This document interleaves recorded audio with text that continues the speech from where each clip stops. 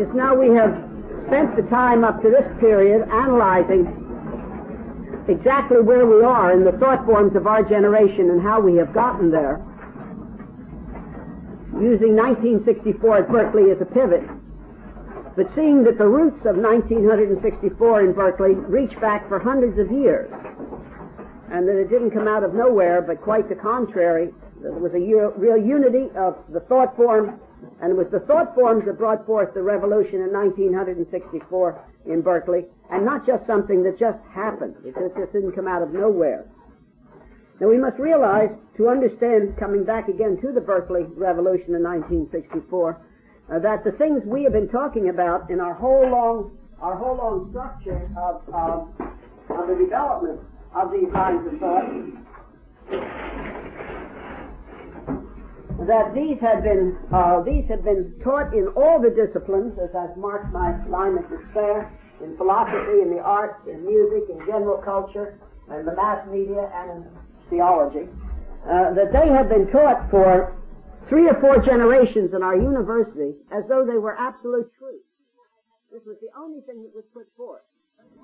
My own observation is of why many people who lose their faith, unquote, in university, or even go to a good theological school and then go to Germany and work there and suddenly are overwhelmed and come back infiltrated with modern theological thinking.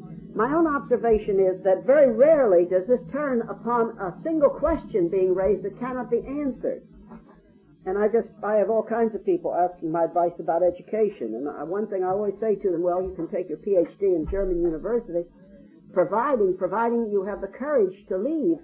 If the unanswered questions get too great, because what I see is that there's no one question usually, or 10 questions, or 100 questions that suddenly are unanswered, but that they're suddenly surrounded by a huge wave of things that are not settled, of unanswered questions that could be answered if they had the person to help them at the right moment who could answer the question, and it gets like a big wave and it just breaks on their head, because what they've been given in university is that everything else is unthinkable.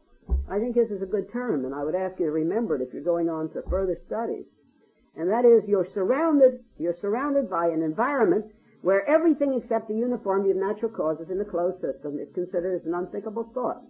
And Christianity is very, very often rejected, not because of some unanswered questions, but just simply because people are infiltrated with the concept that it's unthinkable. Now we had this in our American universities for 3 or 4 generations, not only American universities, but we're talking about Berkeley. And it reached not only in the universities, but all the way down into the children's books. It was on every side, you see. You went into the art museum, you saw it. If you read a philosophy book, of course you had it. If you listened to modern music, you had it. If you read your poetry, the modern poetry, you had it. If you read your mass media, you had it. If you went to church, you were preached it. And it became an all-pervasive, monolithic consensus. And it had been this for a long time. As a matter of fact, it went all the way down to the children's books. One of the most pernicious infiltration of pure evolution that I had ever seen was in a little golden book, slanted for children for 2 and 3. And it was, the whole thing is there. And we had given this and given it. And you must understand, some of us lived in pockets where we didn't get it with such force. But in the general culture, we had been getting it with tremendous overwhelming force for 3 or 4 generations. And suddenly at a certain place, the youngsters took it out into the street. And I don't think there's any other way to understand the Berkeley Revolution, or any way to meet it, or any way to preach the gospel into it. It's just simply that the thing had become a monolithic culture, and it had been this way for 2 or 3 generations, and the people who had taught it originally had been able to teach it abstractly, because they still lived in the memory of the Christian culture. It's interesting, if you listen to B.F. Skinner, he makes it plain that his own moral setting is still the memory of the Christian culture, what he was taught as a child. So he can teach this and live this. But the people who follow him will not have one, and they will live what they are. Live what they are taught. There was a professor in one of the great girls' schools, great girls' colleges, for a long time that taught free love. And he taught free love in his classes. He was an older man. But he himself was married and lived in the old Christian consensus of a home life. But you know, the girls would just practice the free love. And then the girls' college would be surprised, and for a long while they expelled them as soon as they became pregnant. So what you have is you had tension of the people teaching something that they didn't live, but it was surrounding them. It was surrounding them, and the youngsters gradually saw that what it resulted in was that there was no ultimate meaning for man, and there was no ultimate meaning for education, and there were no fixed values. So what had been taught as an abstraction became a reality. And everybody should have known that some generation would have begun to act upon it. And it just happened to be that the thing came to its climax in 1964. I think all the way back from the thing Leonardo da Vinci wrestled with, all the way through the Enlightenment, it suddenly reached its peak, and it poured out in the streets. The man who perhaps has given a better position concerning where all this leads than anybody else was Nietzsche. And Nietzsche saw something. Nietzsche saw that when he said, God is dead, and he was the first modern man to say in the modern way, God is dead, which means God never existed. When he said God is dead, he saw something, and that is, if God is dead, everything for which God gives an answer is dead. And that's awful. And many even of our liberal theologians, they don't understand this.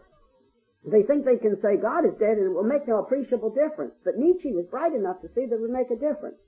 And I'm thoroughly convinced about Nietzsche that when he came to Switzerland and he went insane, that it wasn't just because he had a sexual disease, but it was because he really understood philosophically what he had said. There was only one answer to it, and that was total insanity.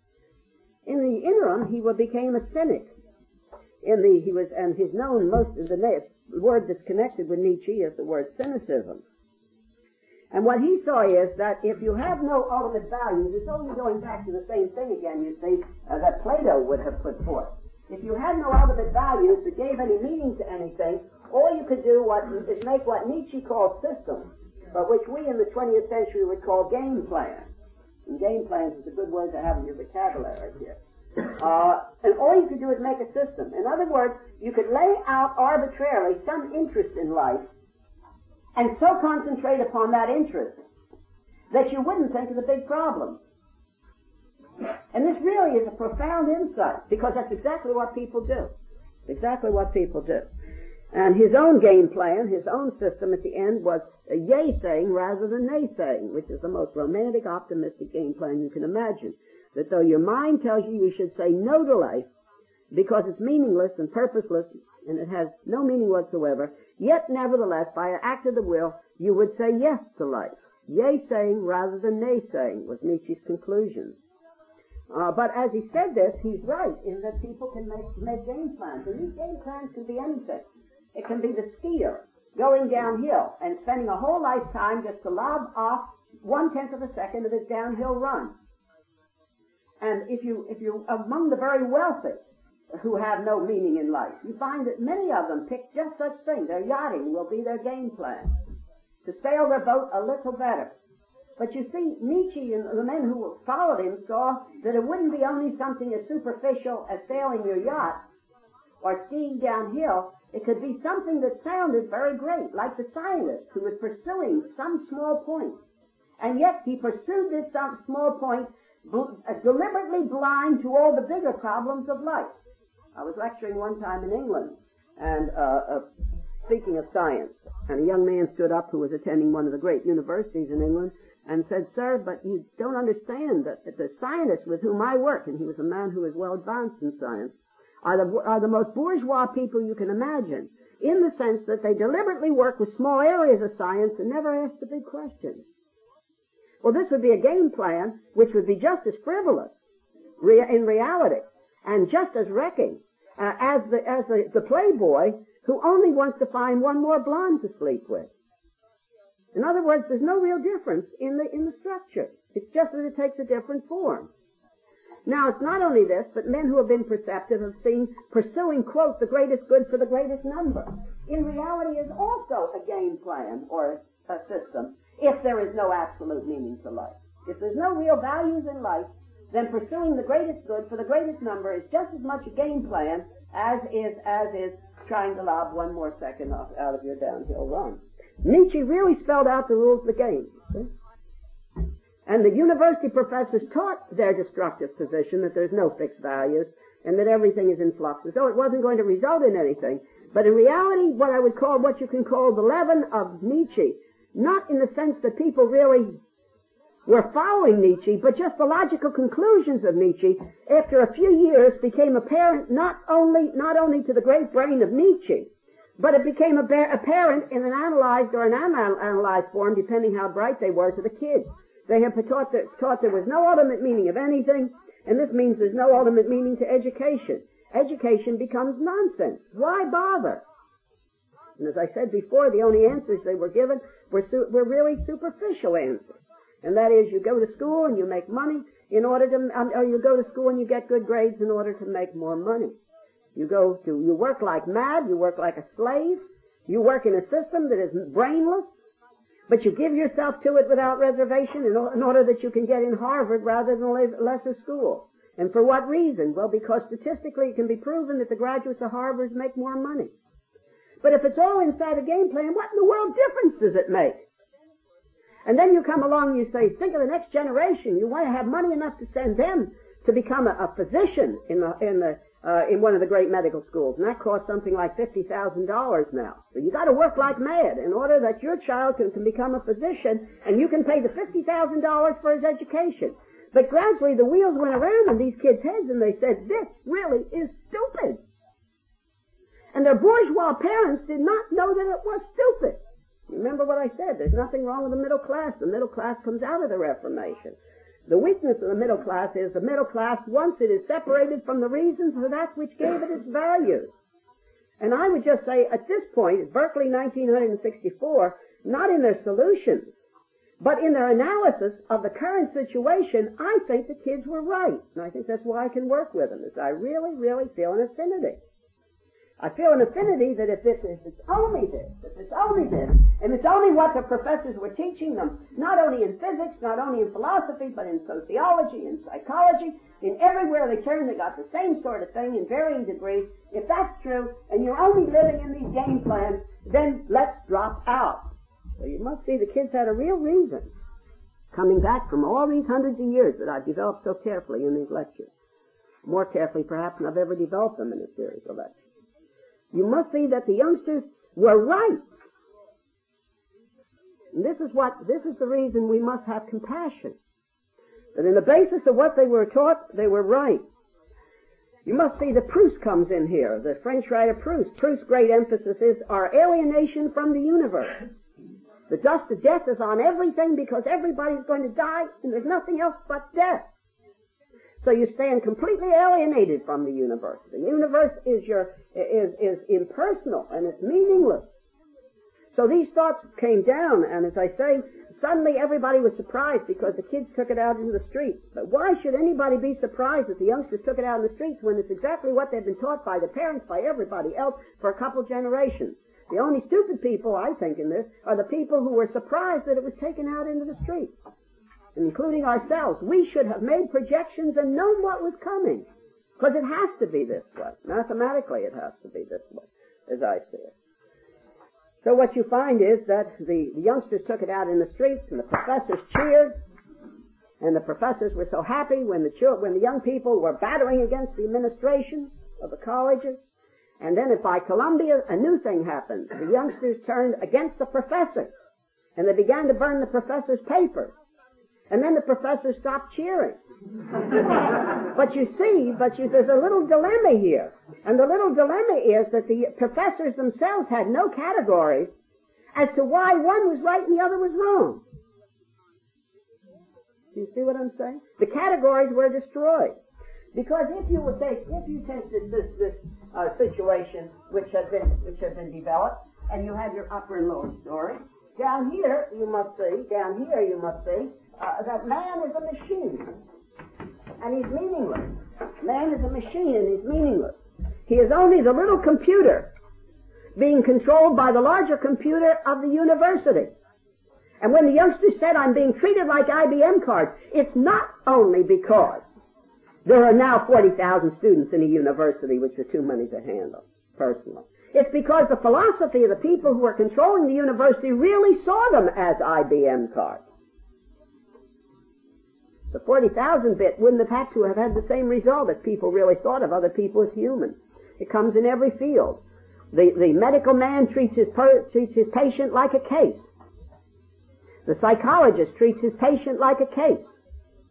He sees them as IBM cards, and he treats them as IBM cards.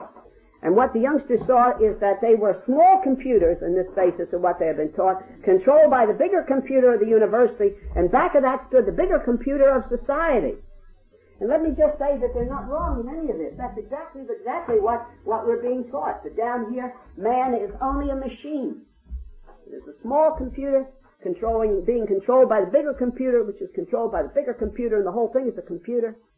And of course, the conclusion of this was B.F. Skinner in Beyond Freedom and Dignity. This was a climax for this kind of a presentation.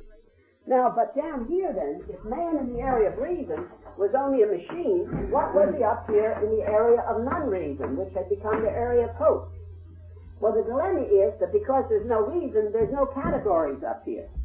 And that really I grind into your bones. By categories, you mean the distinction between this and that. There's no categories in upstairs. Downstairs, man is a machine, but there's categories because there's mathematics.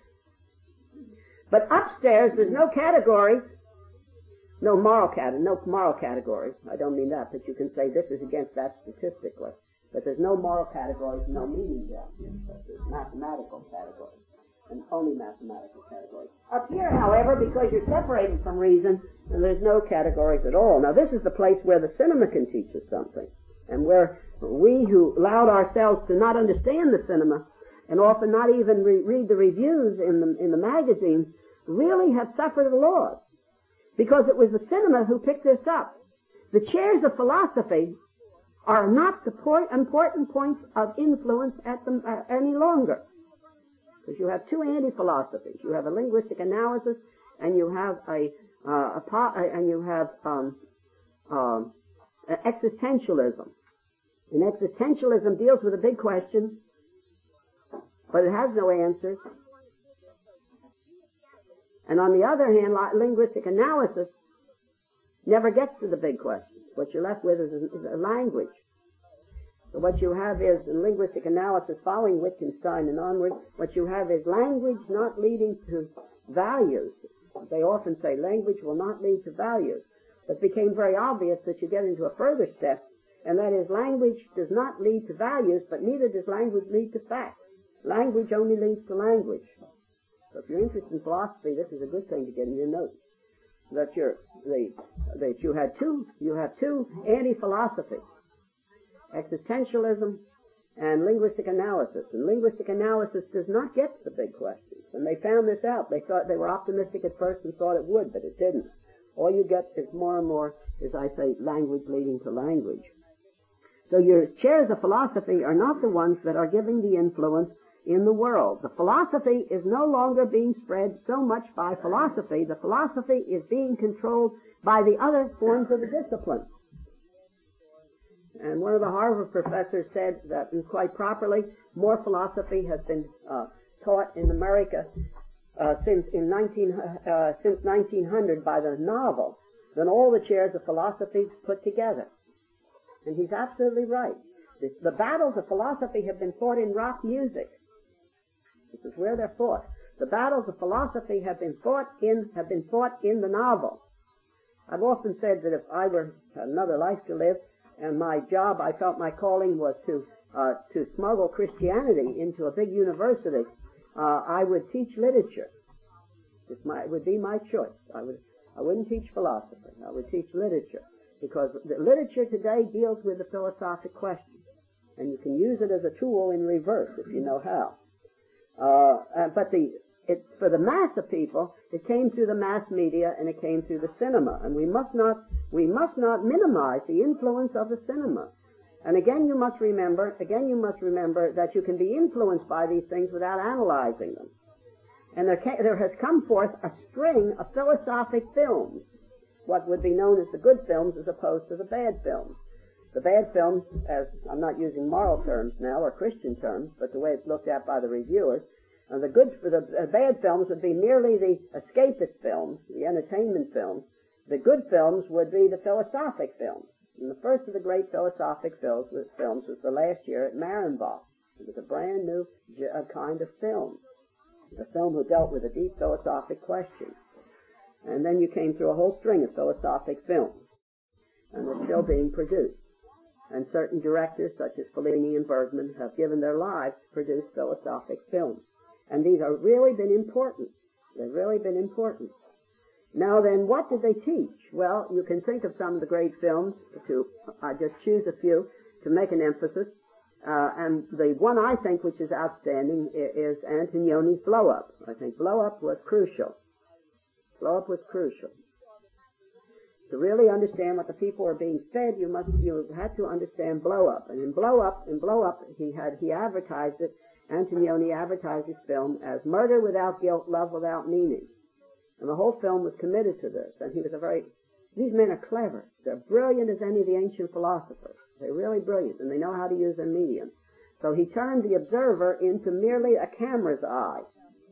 That's all it was a camera's eye. Click, click, click. In other words, there's no continuity to the thing. There's nothing that has any meaning to it or value to it. The only thing is you just take a series of snapshots of life.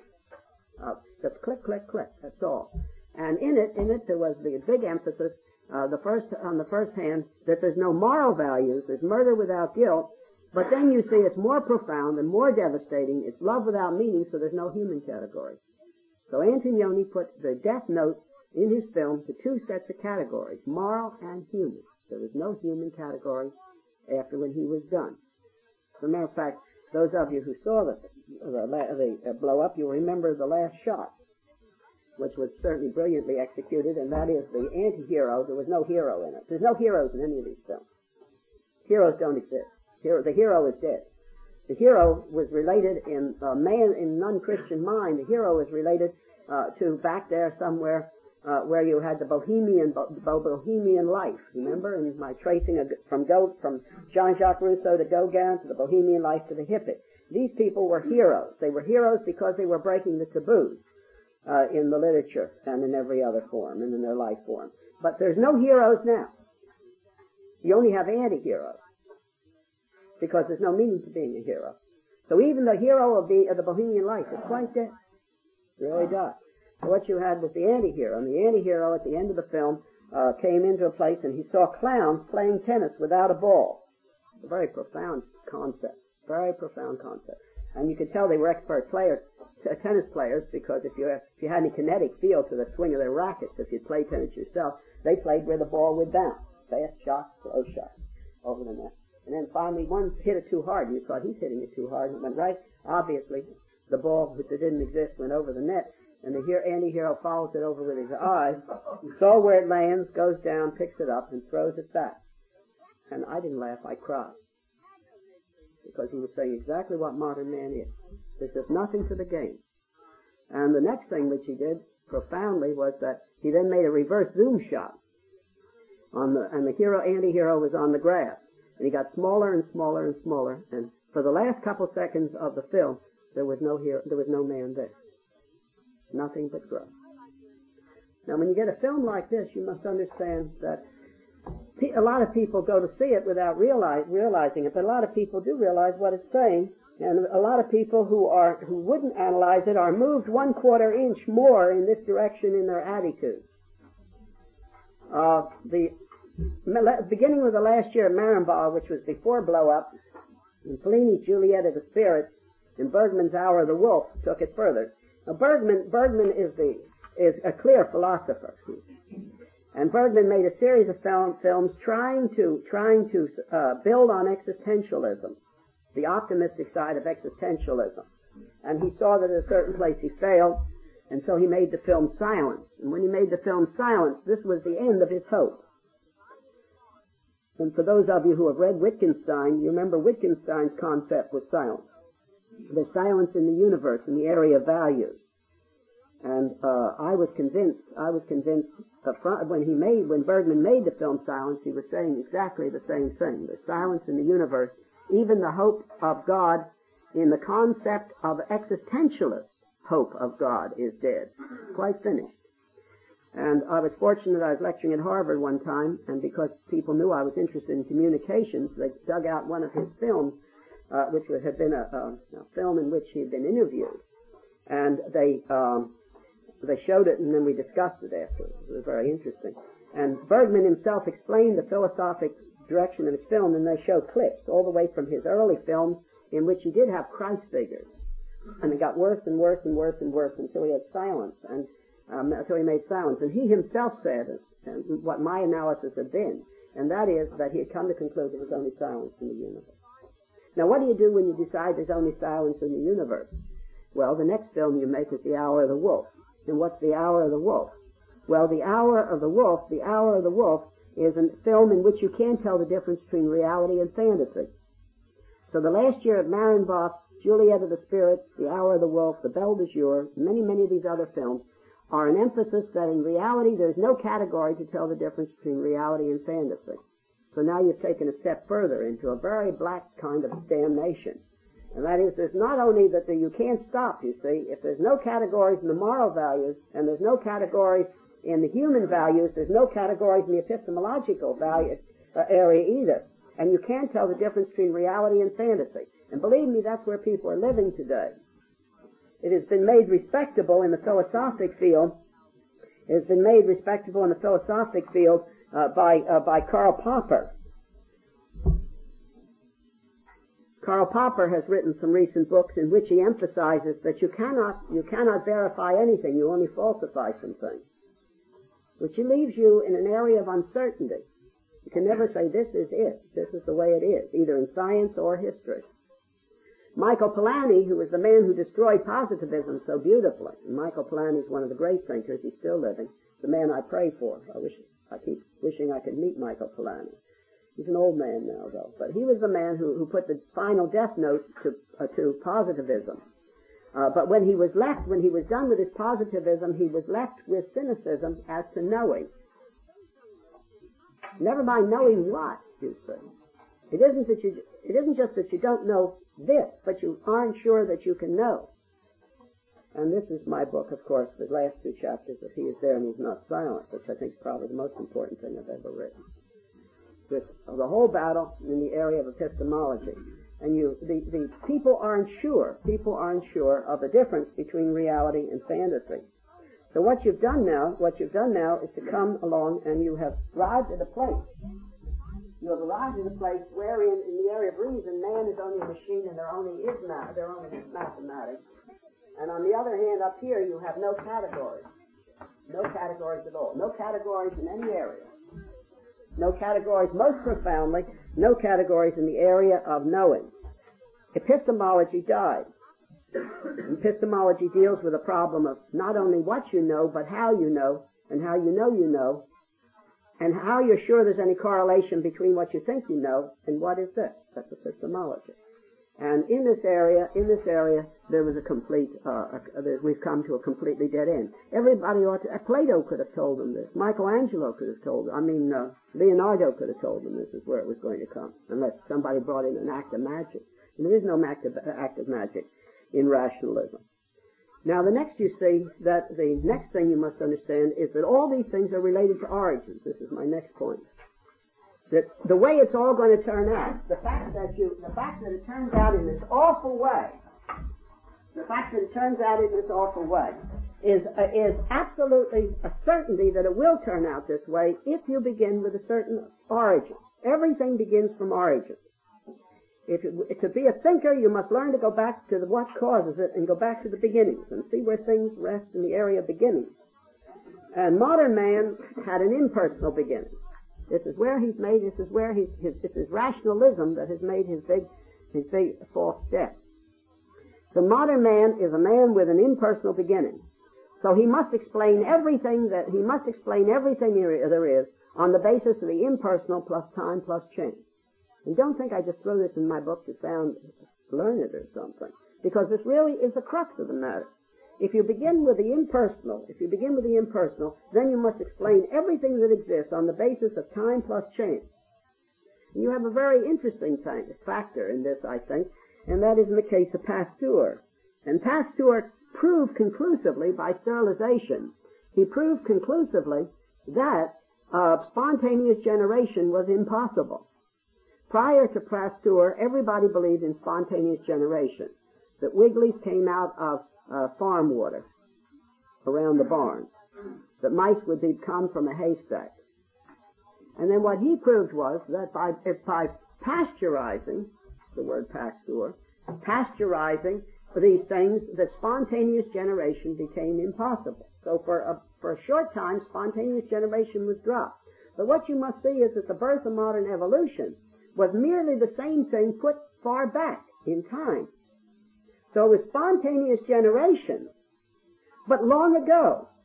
So what can't be demonstrated in the laboratory is taken as something which is accepted as acceptable concept if you just add enough time. So the whole area today, the whole hope is in time plus chance. That if you start give enough time, and now they're asking us up to this time, they're saying that they feel that it's between 8 and 10 billion years, that we're back that far. That you have more time. So they try to explain everything there is, including man, on the basis of time plus chance. Time plus chance. So the modern man has a basic thing. You can describe it as the uniformity of natural causes in a closed system, or you can describe it equally, and these are related, that it's the impersonal. He believes in the impersonal plus time plus chance. That's all there is. Now the impersonal plus time plus chance can come in various forms. It can come in the religions of the East. The religions of the East, Hinduism and Buddhism, begin with an impersonal. So you have pantheism, pan-everythingism. But as I do like to point out, this is a loaded word, because especially for the ears of the West, because in the West, theism has a sense of personality with it.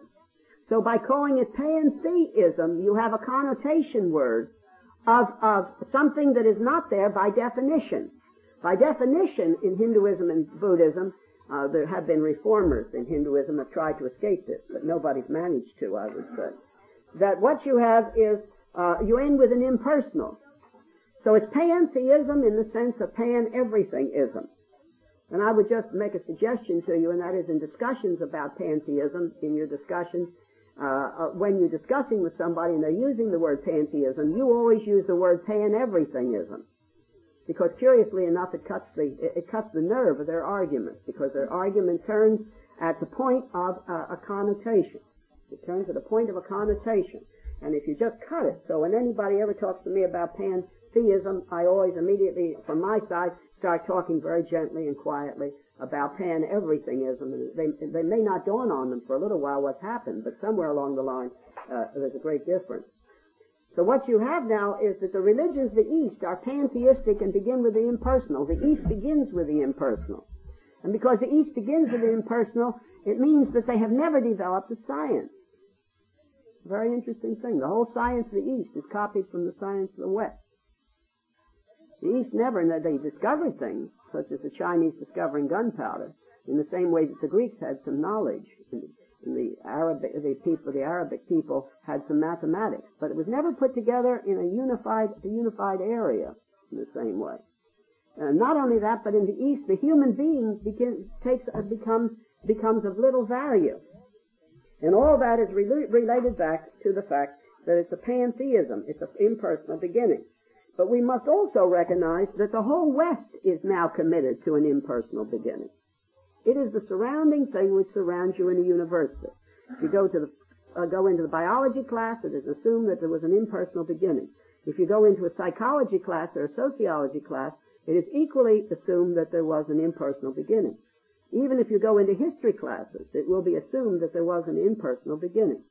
So every door you knock on as you go into universities and as you read the intellectual literature of our generation, it always goes back to the assumption that there was an impersonal beginning on every side. Now, there's some problems concerning this. And one of the things which is very interesting is that the men in statistics are raising questions. The men in statistics are raising questions. And the man whose name is most outstanding is Murray Eden of the Massachusetts Institute of Technology, but he's not the only one. And we can do something now, you see, that couldn't have been done a few years ago. And that is, now we can run a program of 8 billion years because we have high-speed computers. Previous to this, you couldn't have had enough mathematicians working enough years in order to produce the figures needed. But now we can do it. And Murray Eden has been playing with this thing for several years, for a long time, of using his fastest computers to run a program. And it's a chance program. And the chance program is that beginning with any acceptable amount of time up to 8 billion years, what is the possibility of the present complexity of the universe being produced by chance? And so far, he says the answer is absolute zero. And this is profound. In other words, we're seeing here an act of faith which is overwhelming. Now, he's not even talking about the personality of man. I'm not sure Murray Eden would be interested in the personality of man, actually, in his theory. He's just talking about the sheer complexity of the universe being produced by chance. And statistically, he says, and of course you can raise questions about his programming and so forth, and obviously the men who want to hold this view strongly do raise serious objections about his programming and so on. But it is interesting that here is a point where some of these men themselves are raising their own kind of questions. And that is that you cannot find enough acceptable time to come to any kind of a hope that the complexity of the universe as we now know it was produced by chance. And yet that's their view. So what you must realize is that everything turns upon your beginning. Now if you listen carefully to Skinner yesterday, those of you who saw that movie, you will notice that he ended with only one value, and he ends with only one value in his book. And that is the value of the continuity of the species. And that's the only value that is left. But that's the only value that can be left in this area. It isn't that they have chosen this, there's nowhere else to go. Bertrand Russell at the end of his life had only one value, and that was the biological continuity of the human race. Now you can ask the question, which Skinner never answers, and that is, why is it worthwhile to keep the human race going if you have only a meaningless situation? Nobody gives you an answer for this. Skinner always dodges it, as he did yesterday. He always dodges it. But the great thinkers of our generation all end with this as being the only value. Beginning with the impersonal, plus time plus chance, there is no intrinsic value to anything in the universe, and so therefore the only thing you can finally come up with is a value of the continuity of the human race. Now, this is not only Bertrand Russell came up with this conclusion, and George Wall came up with this conclusion of Harvard, Nobel Prize winner of Harvard. He's had more influence upon boys at Harvard probably than any other one professor. And his whole, I heard when I was listening to him lecture at Acapulco when I was lecturing there to this group of non-Christians. He was another one of the lecturers. When he got done, this was his only value. His value was the continuity of the human race. Why is this any value? Well, no reason. No reason. They could say, I think this is emotionally back of their choosing the value of the continuity of the human race, is that they don't believe there's a God, and they don't believe there are any angels, and they haven't proved at all by any means that there's any conscious life anywhere else in the universe. All the claims that there's conscious life anywhere else in the universe is only built on statistics. There's no proof of it. And consequently, I think emotionally what they feel sad about and overwhelmed about and absolute despondent about is the fact that if the human race goes out of existence, there'll be nobody in the whole universe to hear a bird sing and put any value on it, or see a sunset. Modern man has come to this place, that if there's no God, he doesn't believe there's a God, he doesn't believe there are angels, he isn't sure there's any life out there at all, there's no proof whatsoever, and consequently, if the bombs drop today, or the sun flared, or something happens, and the human race disappeared, never again would anyone really enjoy a sunset. It's a deep, deep, deep catastrophe. And I think emotionally these men can't stand this. And I think again it always goes back that they are made the image of God, whether they know it or not. They can't stand this. And not being able to stand this, therefore they put forth the emotionally the value of the continuity of the human race, when in reason there is no meaning to the continuity of the human race. There's no meaning. The human race could go out of existence tomorrow, in the basis of these men, and there would be no value impinged. No value would be challenged if the human race went out of existence. went out of existence in this moment. Now, when, on the other hand, emotionally, you see, emotionally, something has been lost, would be lost, but it would be on the emotional side. And then I would conclude by saying that you must see, therefore, that it all turns upon the beginning. In other words, where you come out in this will be the question of where you begin. This is exactly where it'll turn out. So therefore, it's the questions of beginning that involve, and I'm glad it falls on the day of prayer. My next lecture will deal with the Christian cosmogony. What is our cosmogony? And the cosmogony simply means the science of beginning. So what is our cosmogony? As opposed to the modern man's cosmogony, the impersonal beginning plus time plus chance, what is our cosmogony? And what we must see that in reality, how it's going to turn out depends exactly where we start.